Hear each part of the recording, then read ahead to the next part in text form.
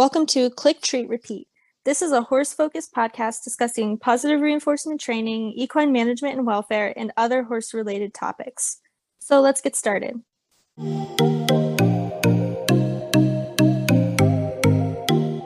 Yeah, no, that makes a lot of sense. And I can definitely relate to you. And I know Chloe and I have talked about this before. I like talking about when we're working with the horses and we look really angry. We're like, oh, I promise we're having fun. We're not angry, but it's just kind of like the facial expression that comes on our face.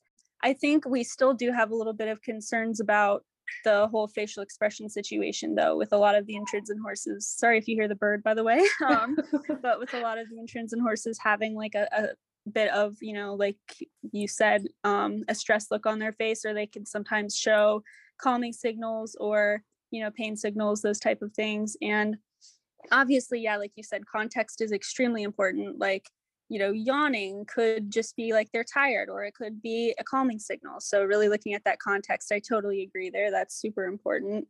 I think where I'm a little uncertain about it is, I guess I just don't have that much confidence that there is a really reliable way to distinguish whether, it is stress, or, whether it's bad stress or good stress or whatever. And I think, a lot of what I understand about horses being like a prey species is that they typically, would want to keep their kind of excitement levels lower unless they're being faced with some type of situation that would cause them to increase those excitement levels. And from the research, kind of not that I've like done the research myself, but reading other people's research, a lot of what I've heard about like horses playing in the wild, there's a lot of play among like young horses, and then as they get to be adults, it really decreases a lot.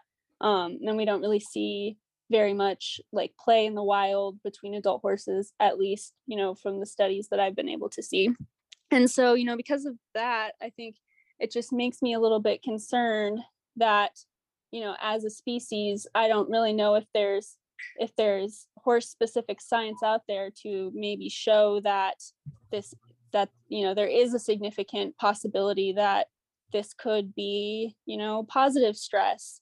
And I think, part of that is that there's still so much research that needs to be done on pain face and calming signals. There's still so much that we don't know. And so, I'm not saying that I definitely think that there's no way that it could truly be like, them really having fun. But I think until that there was like more information out there that could give me like a more concrete understanding, I would just be a little nervous personally seeing those signals with my horses. And I think that maybe that's just sort of like a personal difference as well, because I think, having like such an emphasis on having a strong body is like not a bad thing. That's a really good thing. And it's clearly, been very beneficial for you and for Kathy and for all sorts of other people. But I think, maybe for me, like my perspective is more, I want them to be more relaxed and, get the movement in more so, and like a lot of walking over a long distance rather than kind of like the badass movements. But that may just be sort of like a difference in perspective. I don't know. Like I definitely get what you're saying. And I do think it's definitely possible that like humans make that kind of stress facial expression, their horses could potentially do that as well. But then on the other hand, I also think a lot of the time, the reason why I'm enjoying what I'm doing when I have that stress face is because I'm kind of thinking about like future plans and goals and being like, oh, I'm like working towards, if I'm running a mile, I'm like working towards being able to do like a 5K and then do a marathon or whatever. And so I kind of have this like goal oriented type of mindset there. And I think it's a lot tougher for horses to have that goal oriented mindset because of their kind of underdeveloped frontal lobe compared to ours. So I mean, yeah, that's just kind of a lot of thoughts, and I'm definitely like not trying to come across as rude or aggressive or anything, because I like totally respect and hear what you're saying. That's just kind of some of my thoughts and response that I might have to that, to just kind of get into the topic. I guess that's what this conversation's for. So yeah, no, I totally understand your perspective, and it from a strictly like behavior and learning like lens, that makes absolute sense. And and I understand why a lot of people,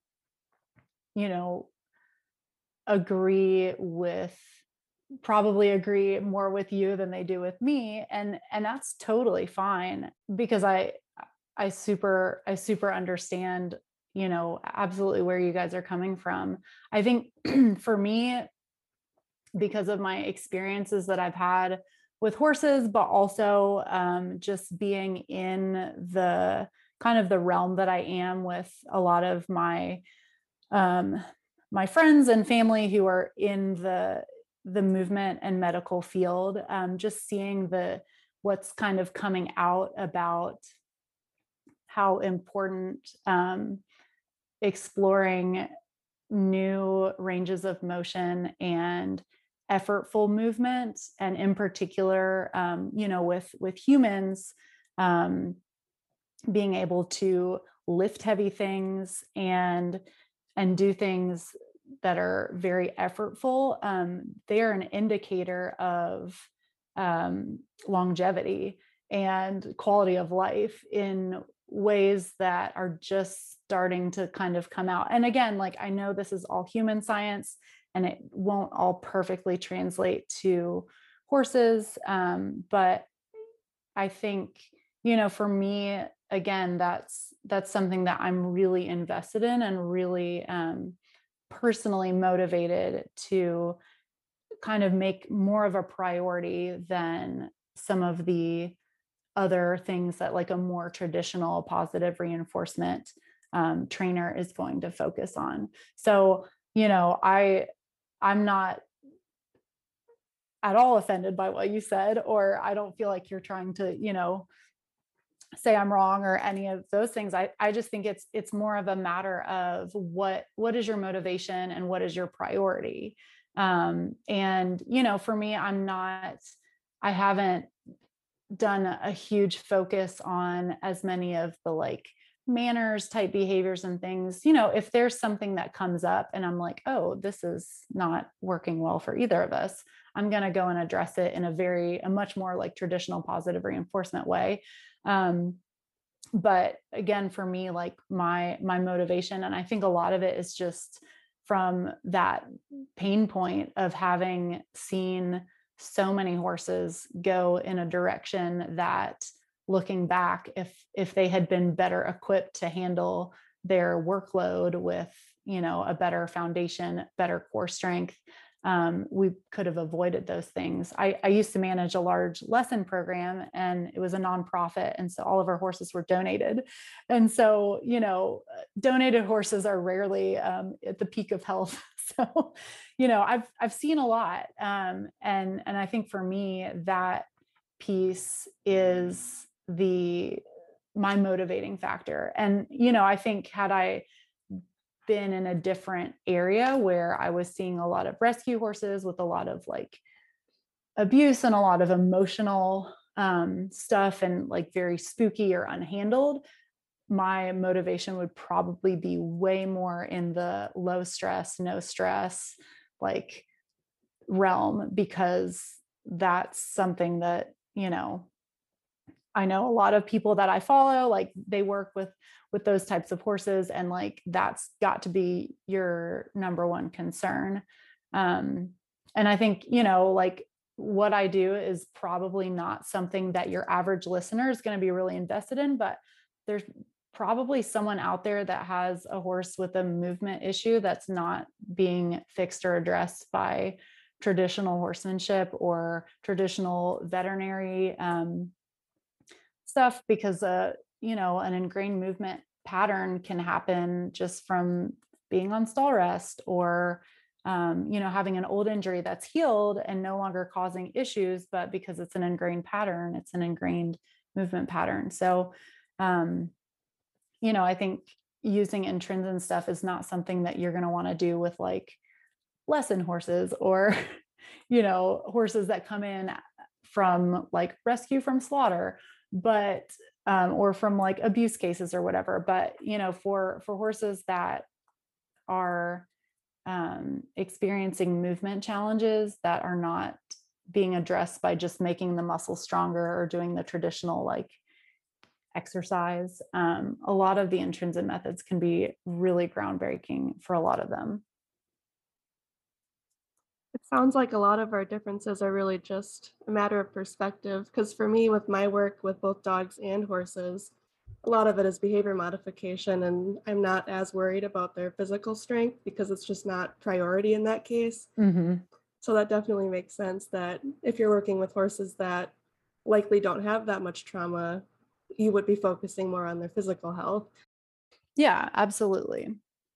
And I think like intrinsic gets lumped in with positive reinforcement because it utilizes positive reinforcement, but it's definitely not something that you would want to pursue if you were just looking to learn about positive reinforcement. And, you know, I do think using those methods and techniques really helped me raise and get my young horse ready to be ridden. Like I got him as a yearling. I spent the first 4.5 years that I had him just getting him really strong and really confident in his body, using a lot of the intrinsic methodology. And I did other things too in a more like traditional positive reinforcement way, like, you know, teaching him to stand while I tack him up and like creating positive associations between tacking and, you know, steering on the ground. And we do stationary targets on the ground for me to like teach him to steer, and ground driving with positive reinforcement and all that stuff that I wouldn't necessarily call intrinsic. But again, all of that was still filtered through that like mindset. But when I did eventually like sit on him for the first time, we were actually out in an open field and I just stood on a log and he kind of came up next to me and I like slowly put my full weight on him and he did a big crunch, which is something that a lot of intrinsic people do. And then I just got off, and that was like the first time I ever sat on him. And I think like a big part of intrinsic is, for me and for raising Finnick, was getting him to the point where he was strong enough to carry a rider so that it wasn't this like big scary thing. I think a lot of the reason why horses getting a rider on for the first time is scary for them is not even just the whole idea of like tack and a flailing person on top of them, but a lot of times it's because they weren't like born to carry 100+ pounds on their back. And to go from no pounds on your back to like maybe a 15-pound saddle, then to a whole entire person, like that's a lot. And so like that was kind of the intrinsic like mindset was what I used to kind of get him ready physically for me to be able to ride him and feel okay about eventually like putting my full weight on him for longer and longer periods of time. And so that's something else too that I think is really cool about it. And I think a lot of positive reinforcement training is similar because you use that very like slow and like thin slice approach to it. And because of that, you are introducing weight for short amounts of time, very slowly over time. And so you still get that same benefit.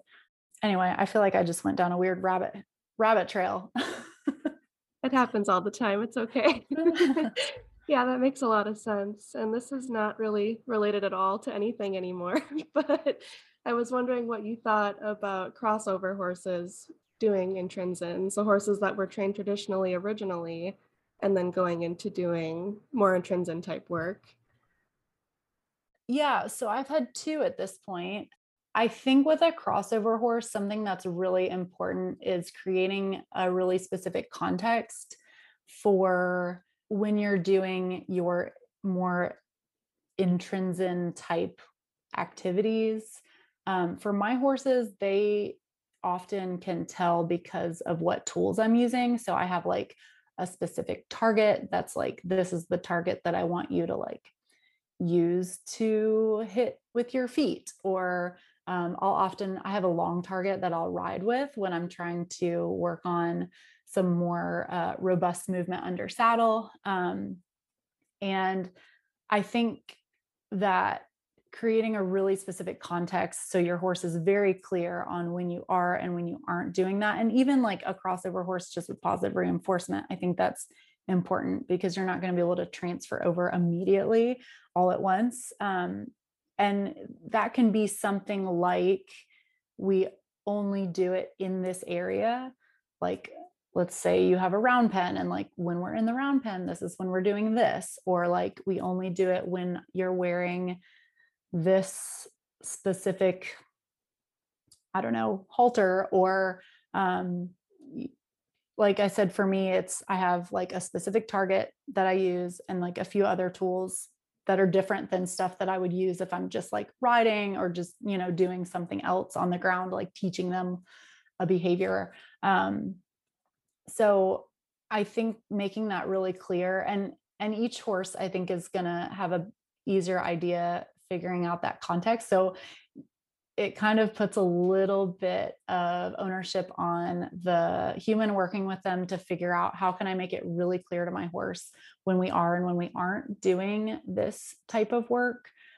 Because not every horse is going to understand that like the blue fanny pack means intrinsin and the green one means not intrinsin or whatever. But I think horses are pretty good at figuring that out if there's something linked to whatever you're working with. So I think for a crossover horse, I think that's the biggest thing. The other thing is, if there is a horse that has been trained in any way with like the flag, like, so like the bag on the stick, I'd be really careful about doing any of the like chase the bag stuff that you see a lot of us doing, because that can really quickly have negative connotations. And I think you'll see a lot of people using like just pool noodles, because a lot of times a horse, even a crossover horse, like won't associate a pool noodle with a whip or with being chased by like a carrot stick or a flag or a bag. But I think, yeah, like with crossover, like creating really specific context so they understand like this is when we're doing this and this is when we're not. And then also just being really cognizant of the types of tools that you're using and making sure that they are things that they're extremely comfortable with, and as different as possible from something that maybe has any type of like trauma or negative associations with it. And then, I think another thing that can be really helpful and really important is never being afraid to like use protected contact.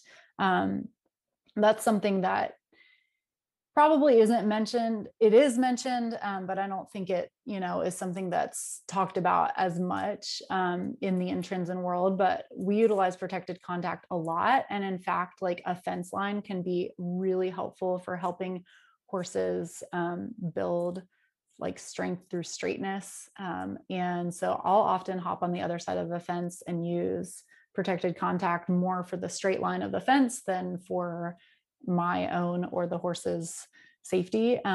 But, I think starting out with protected contact can be really valuable for both the horse and the human rider, horse person, whatever you want to call them. Trying to think if there's anything else.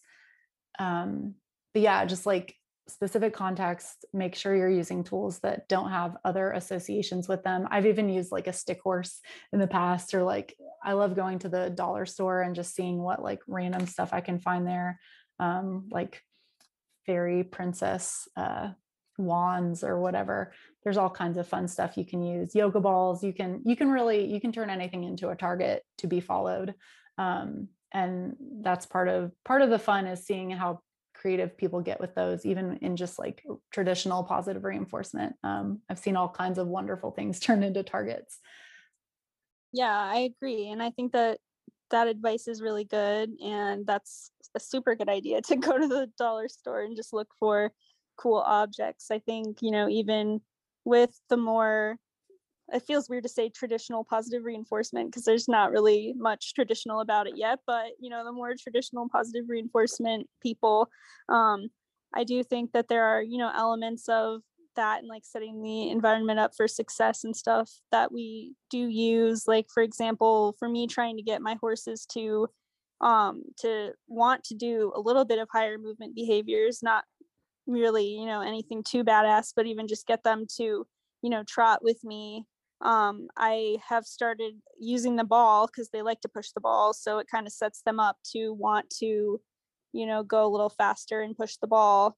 So I think that that I can definitely relate there. And I think even from the more kind of traditional shaping type of sense, there are aspects of that we use. So that's cool that there are still a lot of connections there, even for people who maybe don't use the whole like intrinsic mindset overall. There's still things you can take from it. And I really enjoy the pain science kind of information that Kathy shares as well. I'd really like to do some of her courses that include that information and learn more about that, because I do think that's really interesting. I want to say that I'm really like, I think you guys are doing an amazing thing. And I think it's so important that,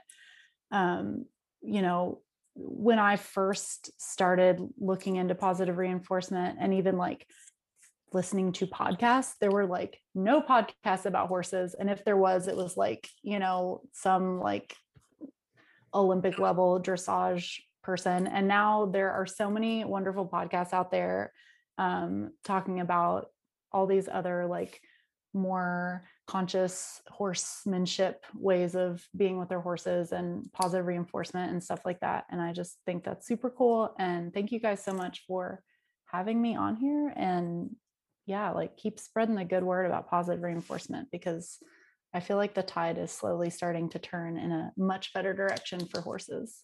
Yeah, thank you so much. We really enjoyed having you on the podcast, and we really appreciate being able to have this conversation. I think it really adds to our episodes on Intrinsic to be able to talk to somebody who has more experience with it and be able to kind of discuss it. So yeah, thank you again so much. Yeah, awesome. Anytime.